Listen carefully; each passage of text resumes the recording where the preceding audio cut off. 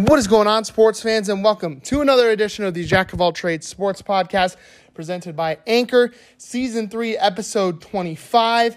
And I've got another exciting episode on tap for you all this week. I recap every game in the NFL's Week 11, including the Browns' ugly win versus the Lions, and a couple of statement games around the league.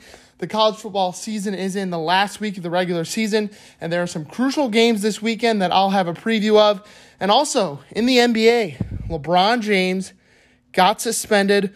We will react to that and more. But first, as always, this episode is brought to you by our friends at Anchor. Anchor is the absolutely easiest way to make a podcast. Creation tools, editing tools, everything you need to make your very own podcast right from your phone or computer. So if you have any interest in making your very own podcast, download the free Anchor app from the Google Play Store, App Store, or Microsoft Store today, or go online to anchor.fm to get started with your very own podcast today. Today is Tuesday, November 23rd. Let's go.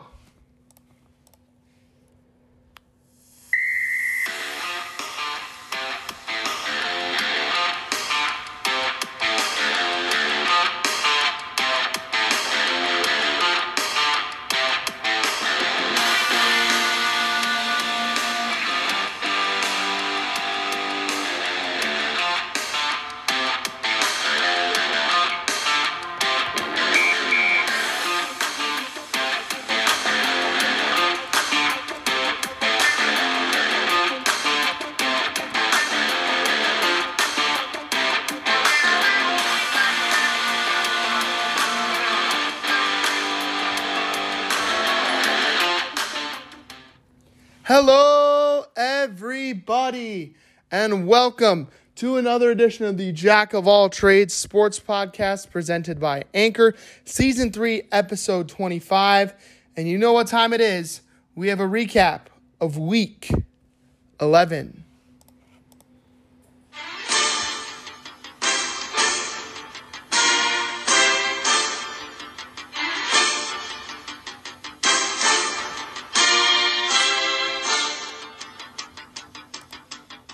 We start in Tampa, where Eli Manning wasn't walking through the door to save the Giants against Tom Terrific. Brady extended his ridiculous streak of 288 straight games without a 3-game losing streak. And Danny Dimes dropped to 0-8 in primetime in his career. The Giants fired offensive coordinator Jason Garrett and promoted our sweet, sweet prince, Freddie Kitchens, to offensive coordinator after this loss. Mike Evans set the record for most touchdowns in Buccaneers history, and the Buccaneers roll 30-10. We go to SoFi Stadium in Inglewood, California, where two AFC playoff hopefuls, the Chargers and the Steelers, did battle on Sunday Night Football. The Chargers' notorious ability to blow leads late in the fourth quarter was on display as the Steelers came all the way back to take a late 37-34 lead.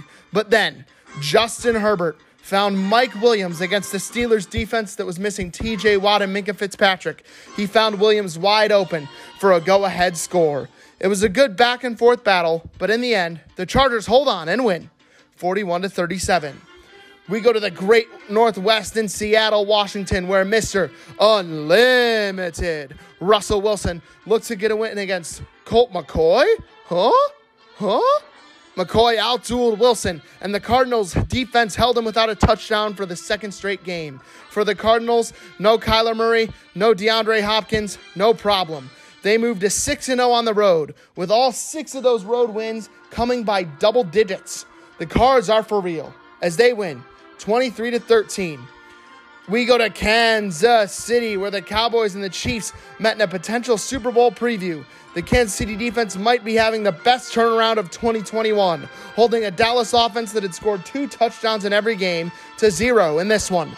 Though the Chiefs' offense isn't all the way back, their defense is elite right now, and that spells trouble for the rest of the AFC. Chiefs win 19-9. We go to Las Vegas, where the Raiders took on the Bengals in a matchup with important wild card implications in the AFC.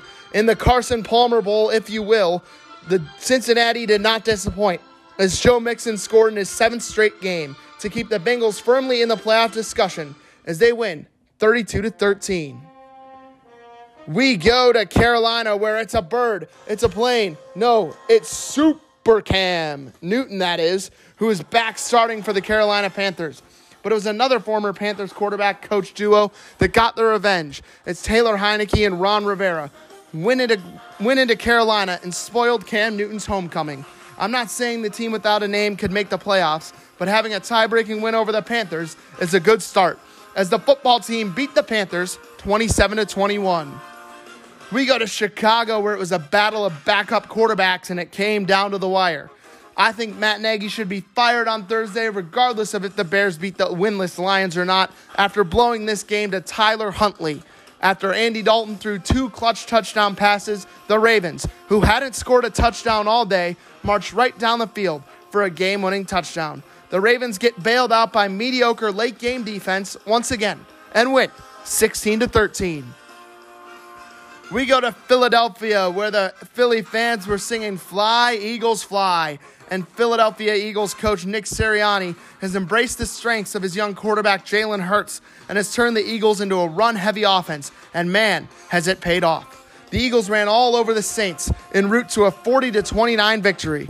I'm not saying the Eagles are a lock for the playoffs, but looking at their schedule the rest of the year, they have more than a fighting chance, as the Eagles win 40-29. We head to Cleveland in the Great Lakes Classic between the Browns and the winless Lions, and this game was every bit as ugly as you'd expect from the only 2 franchises to ever go 0-16. The only quarterback in the NFL who played worse than Baker Mayfield on Sunday was Lions starting quarterback Tim Boyle. Cleveland should be thankful for Nick Chubb and that offensive line this Thanksgiving, or else they could have been the Lions' first win, as the Browns win 13-10. We go to Buffalo, where the Bills were looking to get a win over another AFC playoff contender, but the Colts had other ideas. It was a 2020 playoff rematch between the Colts and the Bills, and Jonathan Taylor proved that he is one of the top 2 running backs in the NFL right now, and he's having one of the best and most consistent seasons in NFL history, as he carved through the Bills' defense for 5 touchdowns. Indy might finally be living up to the expectations that were lofty this offseason, as they roll the Bills 41-15. We go to Minneapolis, where the Packers took on the Vikings. Kirk Cousins tied Aaron Rodgers for the most games this season with multiple pass touchdowns without an interception. Justin Jefferson established himself as a true number 1 receiver, going for over 160 receiving yards with 2 touchdowns. And the NFC North might become a 2-horse race, as the Vikings win 34-31. We go to Jacksonville, where the Niners are back. Debo is playing running back. Nick Bosa is getting sacks. And the Niners wax Jacks and win 30-10. We go to New York, where don't look now, but the Dolphins have won 3 in a row. Tua was throwing it all over the field, and he leads the Fins to their 3rd straight win, beating the Jets 24-17. We go to Nashville, where Tyrod Taylor had 5 touchdowns, and the Texans snapped an 8-game losing streak against the AFC's best team, just like we all expected, right? I can't read this Titans team, because they've had great wins against teams like Buffalo, Kansas City, and New Orleans, and horrible losses against the Jets and the Texans. Is this Titans team for real? The world may never know, as the Texans win 22-13. We finish in Atlanta in a Super Bowl 51 rematch, and the Patriots defense was on full display, shutting out the Falcons and winning by a fitting 25-point margin, as the Patriots are back, folks, and they win 25-0. Week 11 of the NFL season is in the books, and that was the fastest 5 minutes in football, brought to you by Anchor. And there were some pretty big games that happened this weekend. We'll get to how we did in game picks this weekend. It was pretty good. We were above 500 again in game picks, but there were some surprises this week, some statement games like that Colts game against the Bills. But we're going to start with the Cleveland Browns against the Detroit Lions. Me and my dad got to go to this game. I got to be in the crowd for the first time this season to witness a Cleveland Browns game, and man, oh man, it was the ugliest performance probably of the year besides last week when the Browns were horrible against the Patriots. But this Lions team, the Browns should have blown them out. They should have blown them out. There was a point where the Browns went up 13-0 in the second quarter. It felt like a blowout. In the third quarter, Denzel Ward intercepted a pass from Tim Boyle, and I thought, This is a get-right game for the Browns. They're going to get right. And there were some things to take away positively for the Browns. They ran the ball very, very well. Dearness Johnson was off the bench, obviously playing kind of a limited role behind Nick Chubb, but he had 5 carries for 26 yards. He averaged over 5 yards a carry. Nick Chubb was the workhorse that he's been all year for the Browns on Sunday. He had 22 carries, 130 yards, averaging 6 yards a carry. He had a receiving touchdown. The crowd was chanting, Chubb, Chubb, Chubb, Chubb in the fourth quarter because the reason I was chanting in the fourth quarter Nick Chubb's name is because I was pleading for Kevin Stefanski to please give him the ball because nothing, and I mean nothing Baker Mayfield was doing on Sunday worked at all. Baker's final stat line, 15-29, 176 yards, 1 touchdown, 2 interceptions. And the interceptions were ugly, folks. He was missing wide open receivers like David Njoku, like Jarvis Landry, left and right. In the fourth quarter, I don't think he made a single good throw. It was tough to watch, and he was getting booed. And that takes us to the first thing I want to talk about today is this whole Baker Mayfield booing saga. I think Baker Mayfield, I respect the heck out of the guy for playing injured. We know he's been injured since week 2 against the Texans. He's been playing with a torn labrum, with a broken collarbone, with a knee injury, with a foot injury. He's been playing with a lot of stuff. He's been dealing with a lot of stuff, and he's gutted it through, and he's a real leader of this football team. But at some point, you got to put that aside. I don't care if you're hurt. If you playing is hurting the team, you shouldn't be playing. And obviously, him playing hurt the team on Sunday because he looked horrible. And it's the second week in a row he has looked horrible. I don't know what it was about the Bengals game. Maybe it was the whole Odell drama. Maybe it was because they were fired up. It was a division game. But that was the only game since, I would probably say, the Chargers game that Baker Mayfield has looked like the player we saw last year. I think a lot of it has to do with injury. And at some point, if you're hurting the team that much with your injury, you got to give the backup quarterback who you're paying $6.5 million a chance to come in and do his job. But this is really interesting to me. Here's what Baker Mayfield had to say after getting asked about the fans that were booing him on Sunday for his poor performance. Here it is from Jake Trotter of ESPN, who tweeted the video. Here, have a listen. Baker, what did you make of some of the booing there in the second half from the fans? Those are probably the same fans that won't be quiet while we're on offense and trying to operate, so don't really care. Those are probably the same fans that won't be quiet while we're on offense and trying to operate, so don't really care. Don't really care. I don't know what Baker Mayfield needs to do right now. I don't know what he needs to do to get right on the field. I don't know if it's all the injury, if some of it's some head stuff, if he's in his own head too much, if he's feeling a lot of pressure. I don't know what it is. But I can tell you one thing you should never do. You can't pick a fight against Cleveland fans like he's doing with that statement. The only time the fans were loud on offense, and the only time I was in the stands, I could visibly see Baker quieting down the crowd, was in the fourth quarter when the fans were cheering and chanting Nick Chubb's name. If the fans aren't allowed to cheer, what are they there for, Baker? Another thing, Baker. Do you really need complete and utter silence to operate the offense? Is that why you haven't been good on the road this year? Is that why you couldn't win in Kansas City in the playoffs? Is that why? Because you can't do it when it's too loud? Because if it is, you're not a franchise quarterback. You shouldn't be playing quarterback in the NFL if a little noise bothers you that much. Cleveland fans are the most loyal fans in all of football. They stuck through 1-15. They stuck through 0-16. Baker Mayfield, what you need to do right now is you need to worry a little bit less about talking about the fans and a little more about getting right and fixing the issues you have on the field. That's just my opinion. I don't know what it is. I just don't understand it. Mike Greenberg had an interesting quote on Get Up ESPN today. He said, Baker Mayfield needs to shut up. If he's too hurt to play, then don't play. In the meantime, don't criticize the fans who were there before you got there and will be there long after you're gone. And I completely agree with what Mike Greenberg is saying in that statement. Because Baker Mayfield looked really, really, really bad on Sunday. Like I said, don't know how much of it's on the injury. Don't know how much of it's in his head. But I can tell you what also needs to stop besides him calling out the fans after the game. His wife, Emily Mayfield, I'm sure she's a lovely woman. I'm sure they're a lovely couple. She needs to not get involved with on-the-field stuff. She needs to not get involved with on-the-field stuff. Emily Mayfield, after the game Sunday, reposted something on her Instagram story that essentially called out the toughness of the rest of the Browns besides her husband, Baker Mayfield.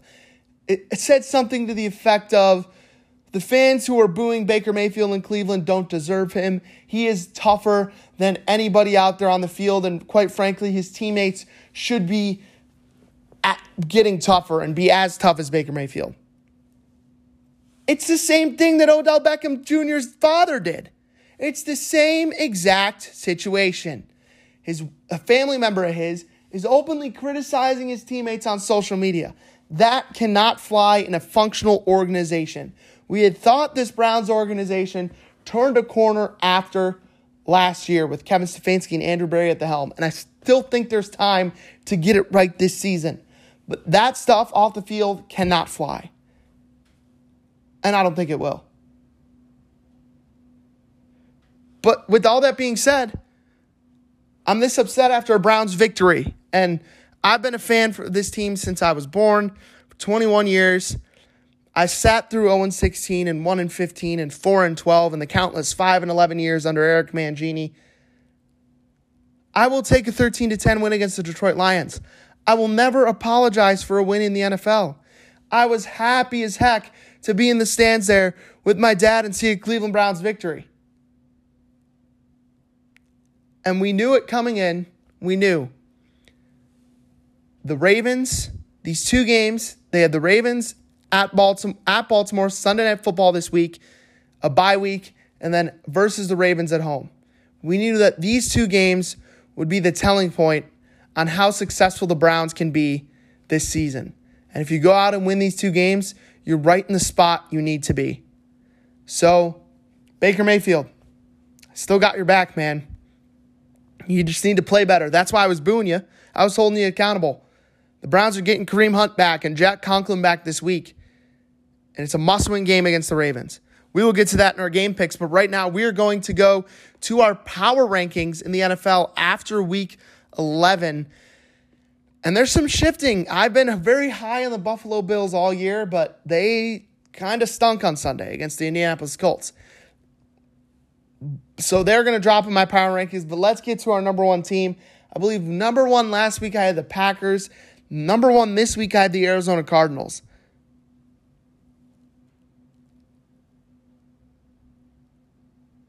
The Arizona Cardinals, they haven't had Kyler Murray and DeAndre Hopkins in weeks, but they still keep winning.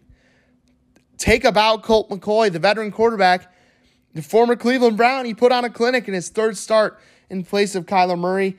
He threw for 328 yards and 2 touchdowns, leading the Cardinals to a win over Seattle. It positioned Arizona at top of the NFC as it hits a perfectly timed bye week. Kyler Murray and DeAndre Hopkins are going to get right in the bye week. And Colt McCoy probably bought himself another 5 years as a backup in the NFL. It's a good gig for Colt McCoy. Cardinals are 9-2. I'm really impressed with them. I'm always impressed when a team is 6-0 on the road. And not just that, all their wins in the road are by double digits. Cardinals are my number one team. Number two, we're going to go with the Green Bay Packers. I had them number one last week, like I mentioned. A little bit concerned about their defense. It surged to begin the month of November. It was nowhere to be seen last week against Kirk Cousins, Justin Jefferson. They were brilliant on Sunday. And even the Packers, who have been able to rely on Aaron Rodgers for years, they were unable to stave off a last-second defeat against the Vikings. They had blown coverages. They lost versatile offensive lineman Elton Jenkins to a season-ending torn ACL. and Rodgers aggravated a toe injury, which he sounded concerned about in his post-game presser. They remain in good shape, but they need to grind their way to the finish line if they want to have a chance at making the Super Bowl, which I think they're still fully capable of. Number 3, I hate to say it, it's Kansas City Chiefs. I went on this podcast, I believe a couple of weeks ago, maybe a month ago. I said the Chiefs are not a lock to make the playoffs. I might have even gone as far as to saying the Chiefs will not make the playoffs, but they're back. And it's not because of the reason you would think. It's not because their offense is setting the world on fire. Even though they put up 41 points against the Raiders last week, they only put up 19 against the pretty good Cowboys defense. But it was Chris Jones and the rising Chiefs defense that played a starring role on Sunday against the Cowboys. Chris Jones was a wrecking pile. He had 3.5 sacks, a forced fumble, and a recovered fumble. And they also had good performances from the back end in Travarius Ward and L'Jarius Sneed, who registered crucial interceptions of Dak Prescott. The Chiefs look like a team ready to restore order in the AFC. They moved to 7-4. They're my number 3 team in the power rankings. Number 4, we got to go with the Buccaneers. They were back on their game Monday night, moving with clinical efficiency. Mike Evans, Chris Godwin, and Rob Gronkowski all had 65 yards receiving. The defense played well against an ailing Giants offense, and Tom Brady crossed 300 yards through the air the 5th time this season. So the Bucs, they're back. They're my number 4 team. Number 5, I'm going to go with the Patriots. They are a big, big riser in these power rankings. Mac Jones has been an upgrade over Cam Newton, but the Patriots' biggest difference is a defense that has surged during the team's 5-game winning streak. In that stretch, the Patriots have given up just 10 points per game with 12 interceptions against just 4 touchdown passes. Matt Judon stands tall as the leader of this group. He is up to 10.5 sacks and is going to be an All-Pro. The Pats matched their 2020 win total by Thanksgiving, and they're in first place in the AFC East as a result. They're number 5 for me. Number 6, I got the Cowboys. They struggled on Sunday, their offense did, but their defense is very, very good. Dak Prescott struggled on the big stage, and their offensive line failed to protect the team's most prized asset. By game's end, he had thrown 2 interceptions, lost a fumble, and was sacked 5 times. The excellent performance by the defense is something that is good going down the stretch. They're 7-3. They're still in first place by a healthy margin in the NFC East. They shrunk in the spotlight, though, but they got a get-right game on Thanksgiving at home. Another nationally televised game against a playoff team in the Raiders that are a playoff contender, in the Raiders that are struggling a lot. But right now, the Raiders are my number 6. The Cowboys, are my number 6 team in the NFL. Number 7, we're going to go with the Bills, I believe. Yeah. The alarm bell, and the panic button have been pressed in Western New York. The Colts came to town, made themselves at home on Sunday. They dominated in all 3 phases of the game. Jonathan Taylor scored 5 touchdowns and gained 185 yards, the most surrendered by the Bills in 3 seasons. Josh Allen wasn't very good. He threw 2 picks and fumbled once, and the Bills' offense has been out of sync all year. They're second-place team now. They'll be under the microscope in prime time on Thanksgiving against the Saints, but they're my number 7 team in the NFL right now. Number 8, we're going to go with the Rams. If the Rams are the type of team that gains motivation from the doubts of others, well, last week's bye week might have been a productive week. Los Angeles was bullied by more physical teams in the Titans and the Niners, framing a narrative that the Rams are soft and they don't have the toughness to be Super Bowl contenders. This all feels like a little bit of nonsense, but Sean McVay's team needs to go out and show it won't be push around. Meanwhile, Odell Beckham Jr.'s presence is now a necessity after Robert Woods was lost to his torn ACL. He hasn't performed like a star in a year, Odell. Los Angeles is now in an uncomfortable position, needing the wide receiver to successfully turn back the clock to 2014. Number 9, I got the Titans. Nothing should be really considered stunning in the NFL this season, but them losing to the Texans was pretty stunning. Ryan Tannehill threw 4 interceptions and increasingly appeared like a man alone on an island once A.J. Brown and Julio Jones joined Derrick Henry on the list of unavailable stars. Tennessee has shown no hints of mounting a sustainable offense since Derrick Henry went on the shelf after foot surgery. This all feels like terrible timing for a game against the red-hot Patriots. They're my number 9 team in the NFL. Number 10, we got the Minnesota Vikings. They're the most unpredictable, but maybe the most dangerous team in the NFC. Kirk Cousins threw 3 touchdown passes, including 2 to the unstoppable Justin Jefferson, and a 34-31 win over the Packers. The Vikings are humming like they are right now, and when they're doing that, they can beat anybody. I like this Vikings team. I think they're going to make the playoffs. They're my number 10 team. Closing out the top 15, we're not going to explain why. We're just going to go rapid fire. Number 11, Indianapolis Colts. Number 12, Chargers. 13, Ravens. 14, Browns. And 15, Bengals. Those are my top 15 teams in the NFL. And with that, let's get to our game picks for Week 12 of the NFL season, which of course starts on Thursday, Thanksgiving. And we would like to wish you a happy Thanksgiving. Hope you guys eat some great food. Hope you guys get to spend some time with your family who you might have missed last year during COVID. It's going to be a great, great holiday. But unfortunately for us, we don't have great football to look forward to. Last week in our game picks, let's calculate our record really quick here.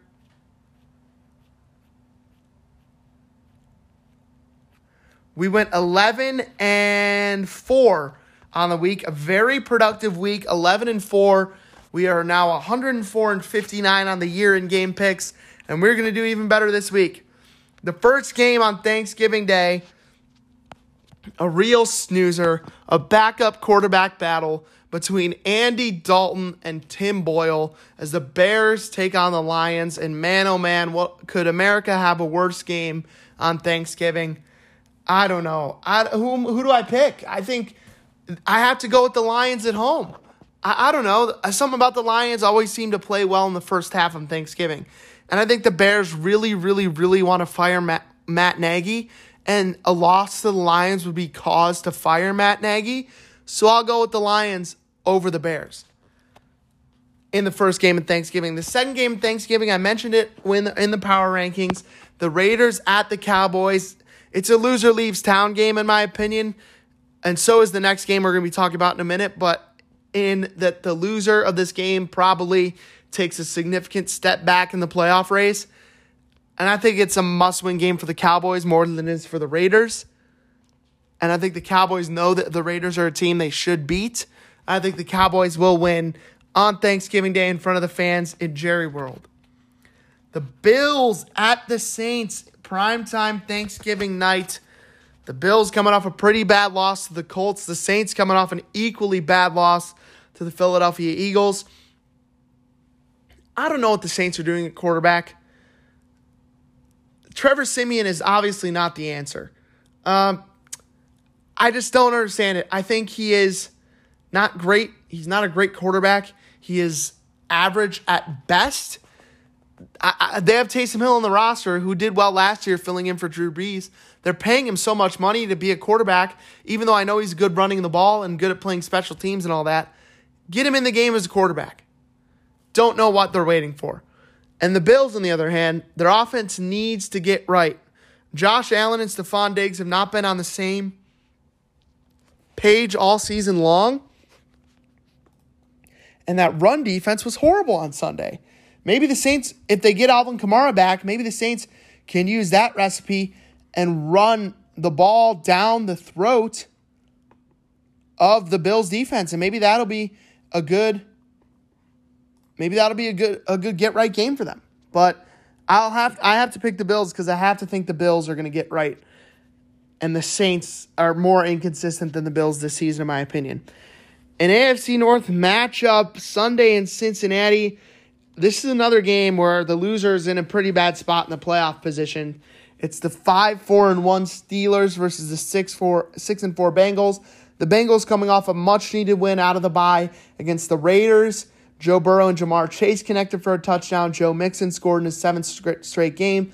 And the defense looked good, giving up only 13 points to the Raiders. The Steelers, on the other hand, are coming off a horrible defensive game against the Chargers. And there's no word on the status of T.J. Watt and Minkah Fitzpatrick. At the time of this recording on Tuesday, I'm going to assume that they are out on Sunday, and that's why I'm going to pick the Bengals over the Steelers. Buccaneers in Indianapolis on Sunday.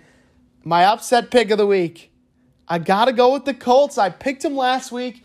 It worked out as my upset pick last week. I'm going with the Colts again this week. I think Jonathan Taylor is having an MVP-type season for the Colts as a running back. He's just putting the team on his back, and they are going to go as far as he takes them. And the Buccaneers, they had a nice win against the Giants, but this run defense hasn't been tested like this season. And I think the Colts are going to win at home against the Buccaneers. Cam Newton and the Panthers at Miami. Tua and the Dolphins. The Dolphins on a 3-game winning streak. And I think the Dolphins extend it to 5. I don't know when this flip switch for the Dolphins, but after that Ravens win, the team has a different feel to them. Brian DeFlores has them playing good football. Tua is throwing the ball downfield better. The defense is looking like the defense we saw last year when they went 10-6. And I think they are more consistent than the Panthers have been this season. I think it'll be a close win. I'll take the Dolphins by 5 to 6 points on Sunday. The battle of the top 2 teams record-wise right now in the AFC is the Titans travel to Foxborough to take on the Patriots. And right now, my pick for this game is simple. One team is trending in the right direction. One team is trending in the wrong direction. And I'm going to pick the team that's trending in the right direction, and that's the New England Patriots. The defense has been playing well. Mac Jones is having a great rookie year. And Bill Belichick is firing on all cylinders right now. And the Titans can't seem to put anything together on offense. And I think the Patriots defense will make it tough on Ryan Tannehill on Sunday. And the Patriots will win this game by 7 points as they beat the Titans. An NFC East matchup between the Eagles and the Giants. I'm going to go with the Eagles. The Giants just fired Jason Garrett as their offensive coordinator. They're going to have Freddie Kitchens calling the plays. That in itself is reason to pick against the Giants. But I really like what Nick Sirianni is doing with this Eagles team. He's relying on the strengths of his quarterback, Jalen Hurts. He's transformed this Eagles offense into a run-first offense, utilizing good running backs like Miles Sanders, like Jordan Howard, like Boston Scott, and occasionally obviously utilizing the athleticism of his young quarterback, Jalen Hurts, and also utilizing an effective play-action offense, throwing deep to Devontae Smith, who is an outstanding rookie receiver. I love what the Eagles are doing. They're playing great football right now. I like them over the Giants on Sunday. A who cares game. The Falcons take on the Jaguars. I'll go with the Jags at home. I don't know. I just think the Jaguars have to win a couple games, right? They looked horrible last week. So did the Falcons. The Falcons probably looked worse. I'm going to go with the Jags. That's that simple. Another who cares game between the 2-8 Jets and the 2-8 Texans. I'll take the Texans because I know who will be starting at quarterback for them on Sunday, and I don't know who will be starting at quarterback for the Jets on Sunday, as it was announced Mike White and Joe Flacco both got added to the COVID-19 list. So I'll go with Tyrod Taylor and the Texans. Chargers at Broncos. Give me the Chargers. I like the Chargers offense. I like Brandon Staley, the John Carroll graduate, what he's doing with this team. The Broncos are too inconsistent for me, so I'll go with the Chargers in that one. Good game in the NFC on Sunday as the Rams go to Lambeau Field to take on the Packers. I don't love the LA Rams coming off a bye, having to go to the frozen tundra in 20-degree weather against Green Bay. Give me the Packers. Great potential playoff matchup. I shouldn't say potential playoff matchup. I should say playoff implication matchup in the NFC on Sunday as the 5-5 Vikings travel to Santa Clara to take on the 5-5 49ers. I got to take the Vikings right now. It's just that I trust the Vikings offense more than I trust the 49ers offense. But we'll have to wait and see. I think the Niners defense is playing well as of late. Nick Bosa is wreaking a lot of havoc on backfields, getting a lot of sacks. But at the end of the day, I like the Vikings offense more than the 49ers offense. Big AFC North game between the Browns and the Ravens. I said it earlier. I'll say it again.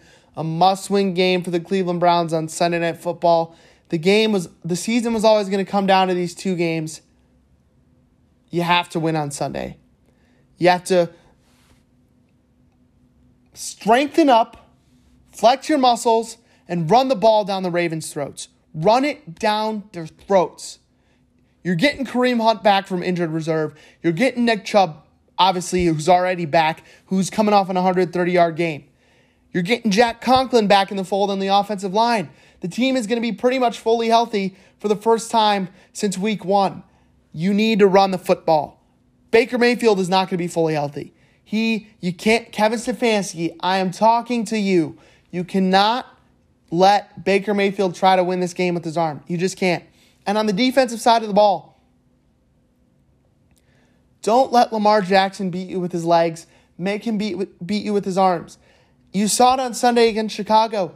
The Ravens' running game is struggling. They don't have a true number one running back right now because two of their running backs, Gus Edwards and J.K. Dobbins, had season-ending injuries at the start of the year.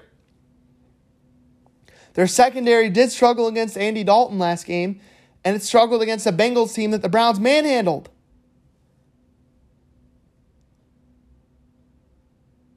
Defensively, the Browns were great defensively against the Bengals. And the Bengals torched the Ravens. It's a winnable game for the Browns, but my keys to success for the Browns: 1, run the football and let that establish play action situations, not the other way around. Number 2, make Lamar Jackson beat you with his arm and not with his legs. And number 3, take away Mark Andrews. Because if you take away Mark Andrews, the only other viable receiver Lamar Jackson will have is Marquise Hollywood Brown.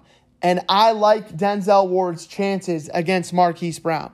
But the Browns have struggled with tight ends this year. They struggle with Travis Kelce every time they match up against Kansas City. They struggle with Pat Freiermuth at Pittsburgh. They can't struggle with Mark Andrews on Sunday if they have a chance to win. With all that being said, I have to go with my head and not my heart, and I'm taking the Baltimore Ravens to win on Sunday. And Monday Night Football, we got a primetime matchup between the ailing Seattle Seahawks and the surging Washington football team. And shout out my friend Austin Arnold. I'm going to go with your football team to win their third straight game and move to 5-6, and right in that mix in the NFC playoff picture. And that is going to do it for part 1 of this episode. We're going to take a quick break and hear an ad from our friends at Anchor. When we come back, college football playoff top 4 predictions, a recap of last week in college football. It's the last week of the regular season in college football. We pick every important game, including Ohio State, Michigan, and much, much more. Don't go anywhere. We will be right back. Welcome back to Season 3, Episode 25 of the Jack of All Trades Sports Podcast presented by Anchor. Sorry, I'm laughing. I took a break, obviously, to set up the equipment for part 2 of the episode. My friend, my friend Benji here, which is my girlfriend's dog, he freaked out because he was sleeping, and then he heard me start talking to you guys out of nowhere on the podcast. But let's get into the college football playoff rankings, and we had a lot of shakeup happen this weekend in the college football playoff rankings. As Oregon loses their second game of the year as they get blown out by number 23 Utah 38-7, and Oregon relatively ends their season. They will not be in the college football playoff, in my opinion. So where does that leave us? Well, let's take a look at how the other teams in the top 4 did this weekend. Georgia won a game against Charleston South 56-7. So they're obviously still going to be number 1. They're undefeated. They rightfully should be number 1. I think number 2 should be Ohio State. But right now the committee has Alabama number 2. Alabama had a good offensive performance this weekend, not a great defensive performance in a 42-35 win over number 21 Arkansas. Bryce Young set the record for most yards thrown by an Alabama quarterback as he threw for 559 yards, and Alabama clinched the SEC West Championship and has that SEC Championship circled as a date with Georgia looms in 2 weeks. But Alabama, they look great. They look good, but not great. A team that looked great, who I think should jump Alabama in the college football playoff rankings tonight, is the number 4 Ohio State Buckeyes, who absolutely crushed number 7 Michigan State 56-7. In the first half of this game, C.J. Stroud threw for 400 yards and 6 touchdowns. Didn't see the field in the third quarter, and Ohio State rolled over a top 10 team 56-7. Ohio State has a number one offense in the land. They held one of the Michigan State offense with the number one running back maybe in college football to only 7 points. Ohio State is all the way back.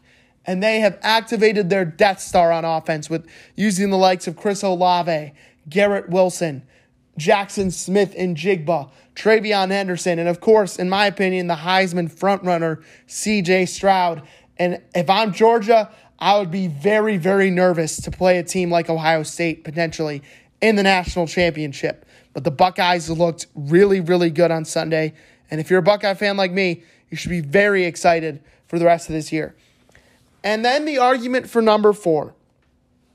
There are 3 teams that I would consider who have a legitimate argument at the 4th ranking in the college football playoff rankings. That would be Cincinnati, who's undefeated. They're 11-0. They just beat SMU by a healthy margin. They're probably going to go undefeated and win their conference out of the American Athletic Conference. They're a non-Power 5 team, which is a knock, in my opinion, on them, but they do have a very nice win against the top 10 team, Notre Dame, on the road. They have an argument. Michigan, who is 10-1 right now. They control their own destiny, the college football playoff, in my opinion. Their only loss is to a top 15 team in Michigan State. They looked very, very good. They've looked very good since that game. They looked very good before that game. They have an argument right now, too, because like I said, they control their own destiny. They could still win the Big Ten. And then the other team, who feels like it is getting slept on by most of America, is the Oklahoma State Cowboys. They have one loss in the season, which is not a great loss to Iowa State, but their defense has been playing very well in the Big 12, which is hard to do in the Big 12. They only have one loss. They have Oklahoma this week. They can get a win against Oklahoma, who is another one-loss team. That would be a very, very nice win for them. And I think Oklahoma State, if they can win the Big 12 with one loss, they should be considered. Other teams on the outside looking in are Oklahoma, like I mentioned. Notre Dame is another one.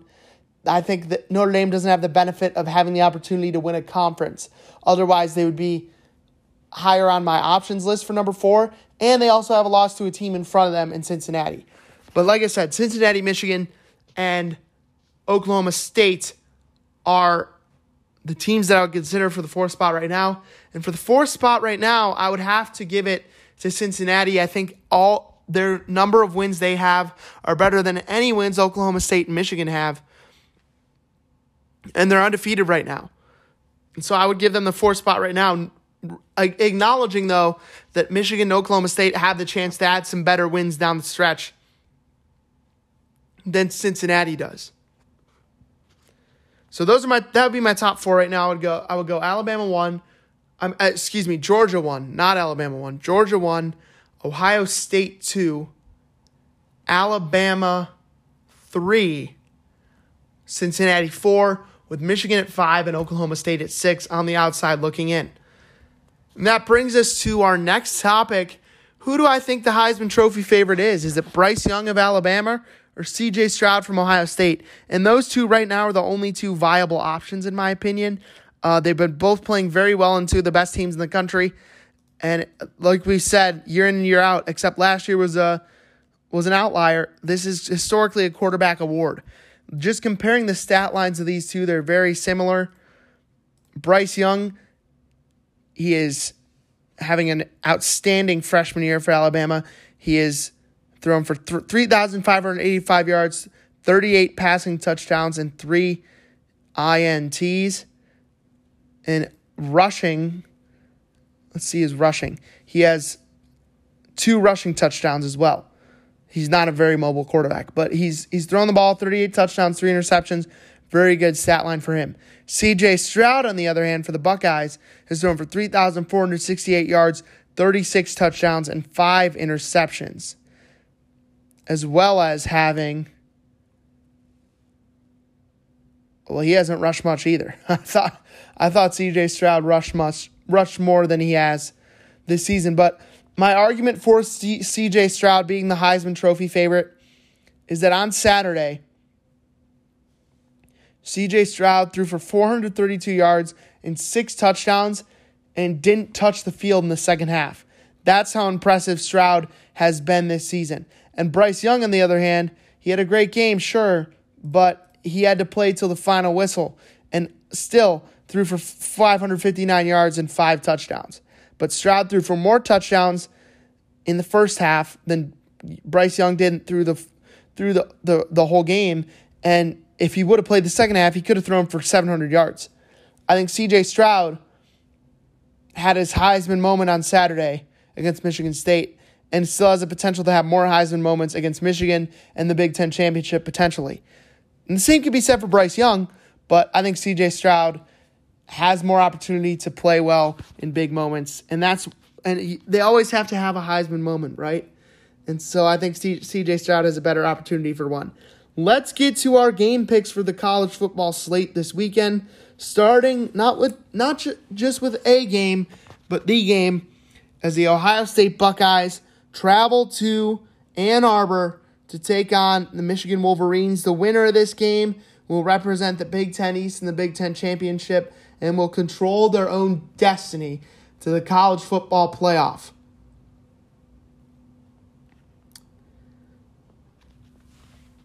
I think this will be a good game. I think we are all expecting it to be a good game. But I think we're also forgetting something.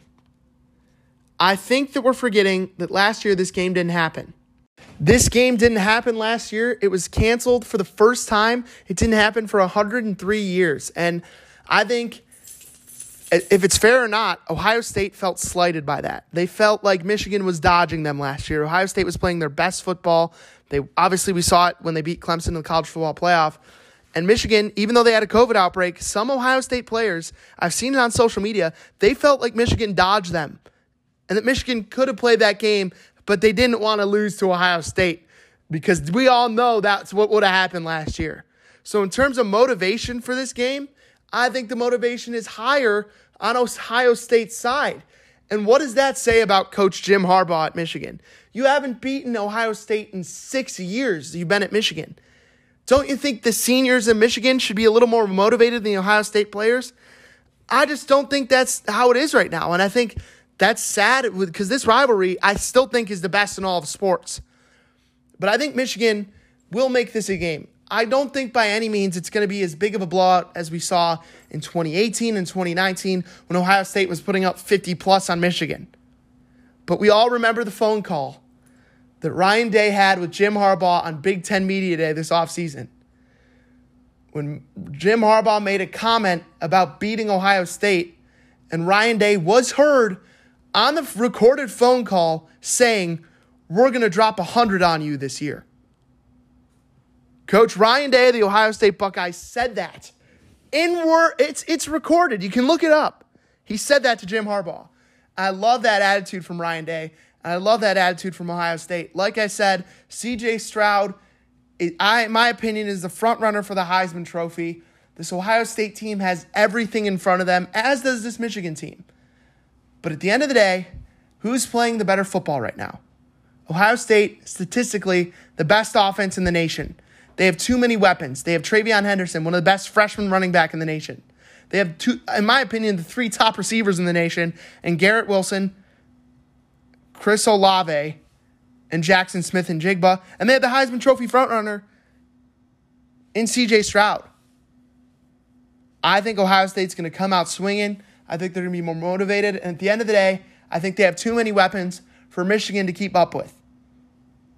And until Michigan can prove me wrong, I, in my right mind, cannot pick a Jim Harbaugh-led Michigan team over Ohio State. I just can't do it. I don't know if it's because I'm wearing an Ohio State sweatshirt right now or because I root for the Buckeyes, but you've seen the product on the field. Michigan hasn't been anywhere close to beating Ohio State since Ryan Day's got there, and it even stems back to when Urban Meyer got there. They haven't beaten Ohio State since 2011. It's been 10 years, and I think it's going to be 11 after Saturday. That brings us to the second game on the ESPN app that we are going to pick, and how often do we get to say this? The Kent State Golden Flashes are on the ESPN app in one of the games of the week to pick. It's one of the games of the week on the ESPN app. And here's why, because it's for the MAC East Division title as the Kent State Golden Flashes welcome in the Miami Redhawks to Dick's Stadium. The winner will go to Detroit to take on the Northern Illinois Huskies in the MAC Championship on Saturday, December 4th. And I'm excited for this game. I'm going to get to cover this game for TV2. I'll be there in the press box on Saturday at Dick's Stadium. And it's a great matchup. It's the number one total scoring offense in the MAC in Kent State versus the number one total scoring defense in the MAC in Miami. It's a strength versus strength. It's a classic game. And I got to talk to Coach Sean Lewis this week. And on Monday, I asked him, I said, Coach, this quarterback, what do you do to make him to make mistakes? Brett Gabbert is Miami's quarterback. He's thrown 20 touchdowns, 4 interceptions this season. And he told me, look, we got to make him uncomfortable, and that starts up front. We got to get pressure on him. And he says, because pressure reveals character. He loves his coach mechanisms, Coach Lewis does. But he says pressure reveals character. And when you can get pressure on the quarterback, no matter how good he is, he will make mistakes. Kent State had their best defensive performance of the season on Saturday against Akron. They gave up 0 points, and it was their first shutout since 2008, their first shutout against Akron since 1949. And I think it was part of the reason it happened was because of the coaching change they made, firing their defensive coordinator and bringing in defensive coordinator C.J. Cox. Kent State's going to need to have another defensive performance like that. And they're also going to get tested. They need to be able to still commit to the run game because Kent State on Saturday against Akron, they had 410 yards against Akron, and they just dominated on the ground. Miami's rush offense has only given up over 100 yards twice this year, and that was to teams like Cincinnati, who's a top 4 team in the country we just talked about, and against Lou Nichols, who ran for 200 yards against Kent State's defense a couple weeks ago. They held them to 50 yards. So this Miami rush defense is no joke at all. So what does that mean for Kent State's offensive game plan? It means you're going to have to put the game in the hands of your leader, in the hands of your senior quarterback on senior day, Dustin Crum. In what will be his last game at Dick's Stadium, the game is going to be in Dustin Crum's hands. He's going to have to throw the ball down the field to his receivers like Dante Cephas, like Keyshawn Abram, like Jayshawn Polk. And I think Kent State has that home field advantage. Coach Lewis is going to have Kent State focused at a championship level. And I think Kent State is going to win and they're going to continue their undefeated streak at Dick's Stadium. They haven't lost at Dick's Stadium since 2019, and they're going to go undefeated at Dick's Stadium this year. They're going to beat Miami. Very close game. If you want a score prediction, I'll say Kent State 37, Miami 34. Maybe a last-second field goal. Maybe Miami's driving to go kick the game-tying field goal, and Kent State forces a crucial late turnover. Maybe something like that. Kent State's done that a couple times this year. They did in the Buffalo game. They also did in the Bowling Green game. Kent State's defense, I mentioned they just fired their defensive coordinator a couple weeks ago, but they've had the innate ability this year to make big plays when they need them, force crucial turnovers when they need to. And I think they do that on Saturday. And Kent State wins their first MAC East Division title since 2012 and sets up a rematch of that MAC title game in 2012 against the Northern Illinois Huskies. All right, let's get to our next game that we are going to pick this week, and that is, the Wake Forest Demon Deacons at the Boston College Eagles. I'll go with Wake Forest. They had coming off a disappointing loss to Clemson last week, but I'm going to go with Wake Forest over Boston College. Alabama at Auburn, give me the Tide. Oregon State at Oregon, I'll take the Ducks. Western Kentucky at Marshall, give me Marshall. Wisconsin at Minnesota, I'll take Wisconsin. Oklahoma at Oklahoma State, very, very, very good game, but I got to go with Oklahoma State. And Kentucky at Louisville, I'll go Kentucky. And BYU at USC, give me BYU.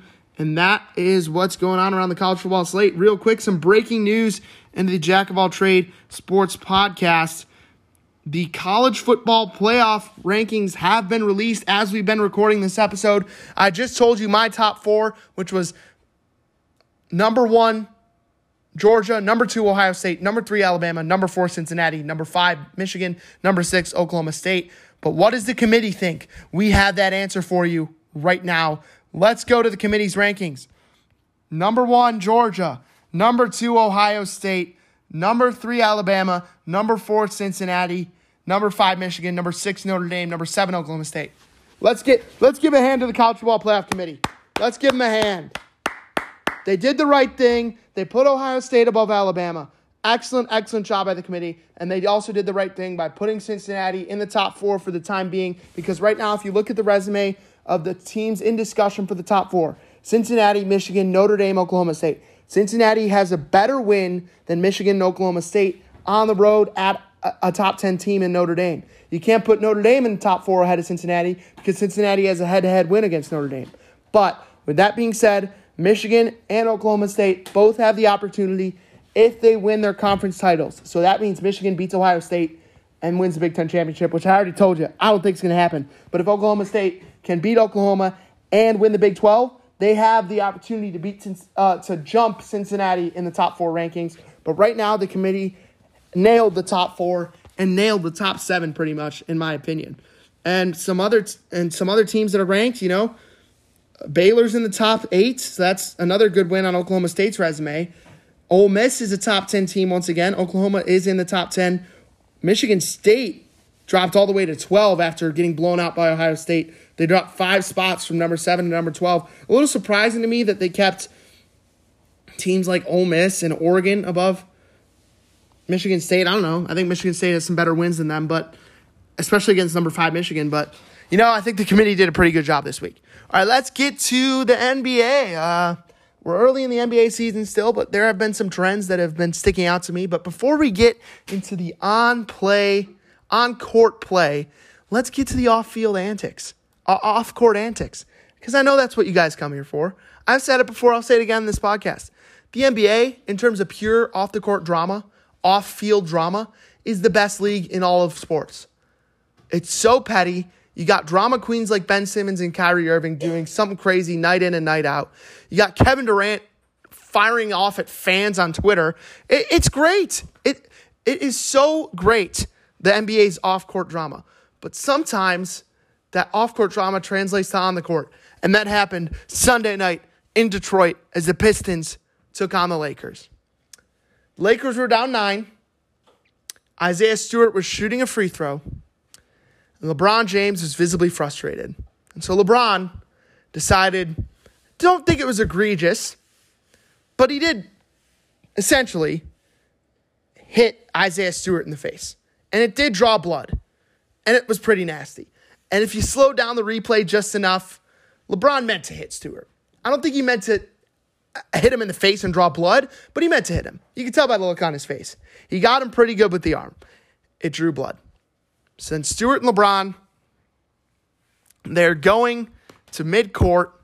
They're kind of getting mad at each other, getting in each other's face. They separate them.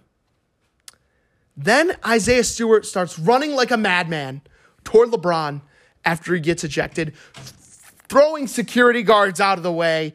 It was one of the craziest things I've seen on a basketball court. The PA announcer in the background was saying, fans, please refrain from throwing stuff onto the court, because he didn't want the Malice at the Palace Part 2 to happen.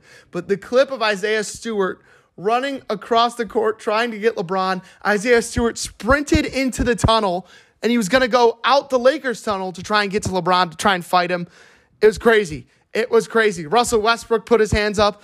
It was going to be a full-on throwdown between the one-win Pistons and the Lakers. And I just got to play the audio clip of the Pistons-Lakers fight for you guys when Isaiah Stewart starts running like a madman, because it is absolutely hilarious. And it's just something I've never seen before. Let's see if we can get the LeBron James, Isaiah Stewart, and the clip of the YouTube video is LeBron James ejected after Isaiah Stewart literally tried to fight everyone. Let's get to it. Here's the audio clip from the Lakers. I believe it's the Lakers broadcast of Isaiah Stewart and LeBron James fight. And we'll get to the aftermath of it after you guys hear this. Recently This is a Lakers broadcast, by the way. We saw Zach LaVine light him up, then Giannis, and then Jason Tatum. Tonight it's their number one guy, Jeremy Grant. Stewart and LeBron. Stewart is hot, and everybody's coming out now. Now this is ridiculous. Yeah, he must have caught an elbow or something, but... Oh, yeah, he's got a lot of blood streaming from the side of the eye. Look, here goes Stewart.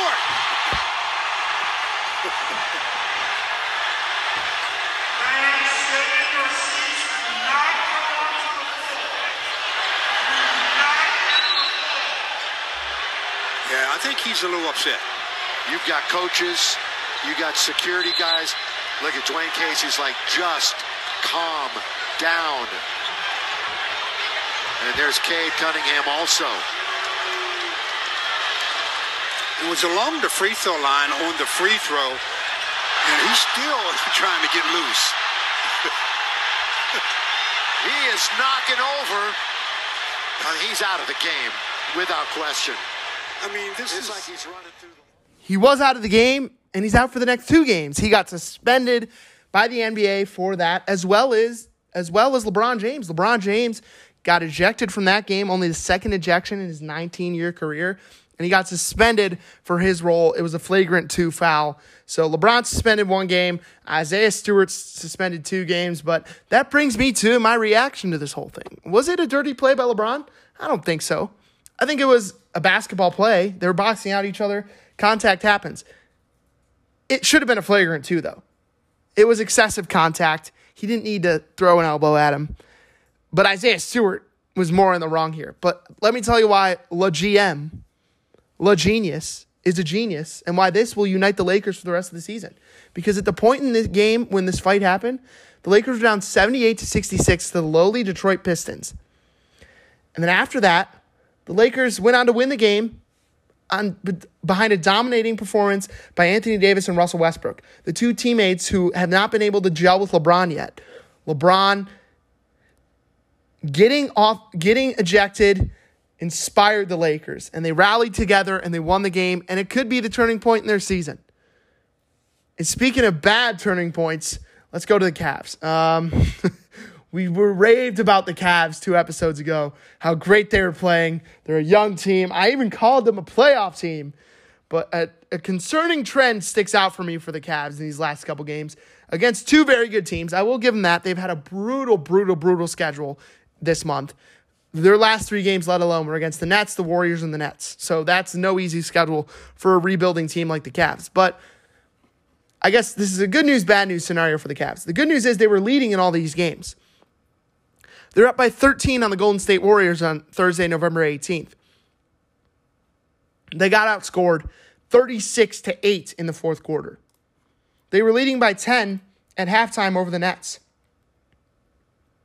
And they got outscored 32-19 in the 3rd quarter and 33-30 in the 4th quarter. So the trend that I'm talking about with the Cavs is they've been blowing late leads to teams that are better than them, which, is easy to do. But if the Cavs want to take that next step and become that playoff team like I think they have the potential to be, they need to start closing out games. And part of it's because they've had injuries. Evan Mobley is on the shelf, the rookie of the year in my opinion. He's been on the shelf with an elbow injury for a couple weeks now. They just got Jared Allen back, who's I think should be an all-star. He had 20 points and 15 rebounds last night against the Nets. Darius Garland's playing at an all-star level. And obviously the brutal blow for the Cavs was that Colin Sexton's out for the year with a torn meniscus. So this Cavs team is dealing with a lot of injury problems right now, but when they come back healthy, they need to start finishing games. And that brings us to the last thing I want to talk about today. You guys, I realized when we did our NBA preview, I said when I was previewing the episode, I said I would give you my NBA Finals prediction, and I never did. I never gave you my Finals prediction, and what kind of host am I if I promise you guys that and don't deliver? Well, now lucky for you guys, I've gotten an 18-game sample size in the NBA season. So now I can give you an early season NBA Finals prediction as opposed to a preseason NBA Finals prediction, which means I'm a little bit more informed. I've gotten to see each team play. There have been some surprises this season, some underperforming teams. we'll start with the Eastern Conference.